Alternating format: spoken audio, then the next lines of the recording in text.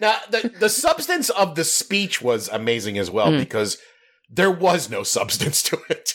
No, it was 15 minutes of complaining about walking down a ramp. Yeah. Then another 10 on the glass on how he was allowed he could drink water well, and they all cheered for that. They all went nuts when he drank his water. But nothing that... Go ahead. Oh, are you looking at the hashtag? No, I'm just thinking about, I didn't know the content of his speech. Like, I always thought that people just kind of, even people in the spotlight just lived their lives and just, did whatever they needed to do. Like, every time that, like, a late night host does a sketch or something like that, there's like a little tear rolling down the president's cheek, being like, I know how to drink water. That's not cool. I am a good walker. I hate you guys.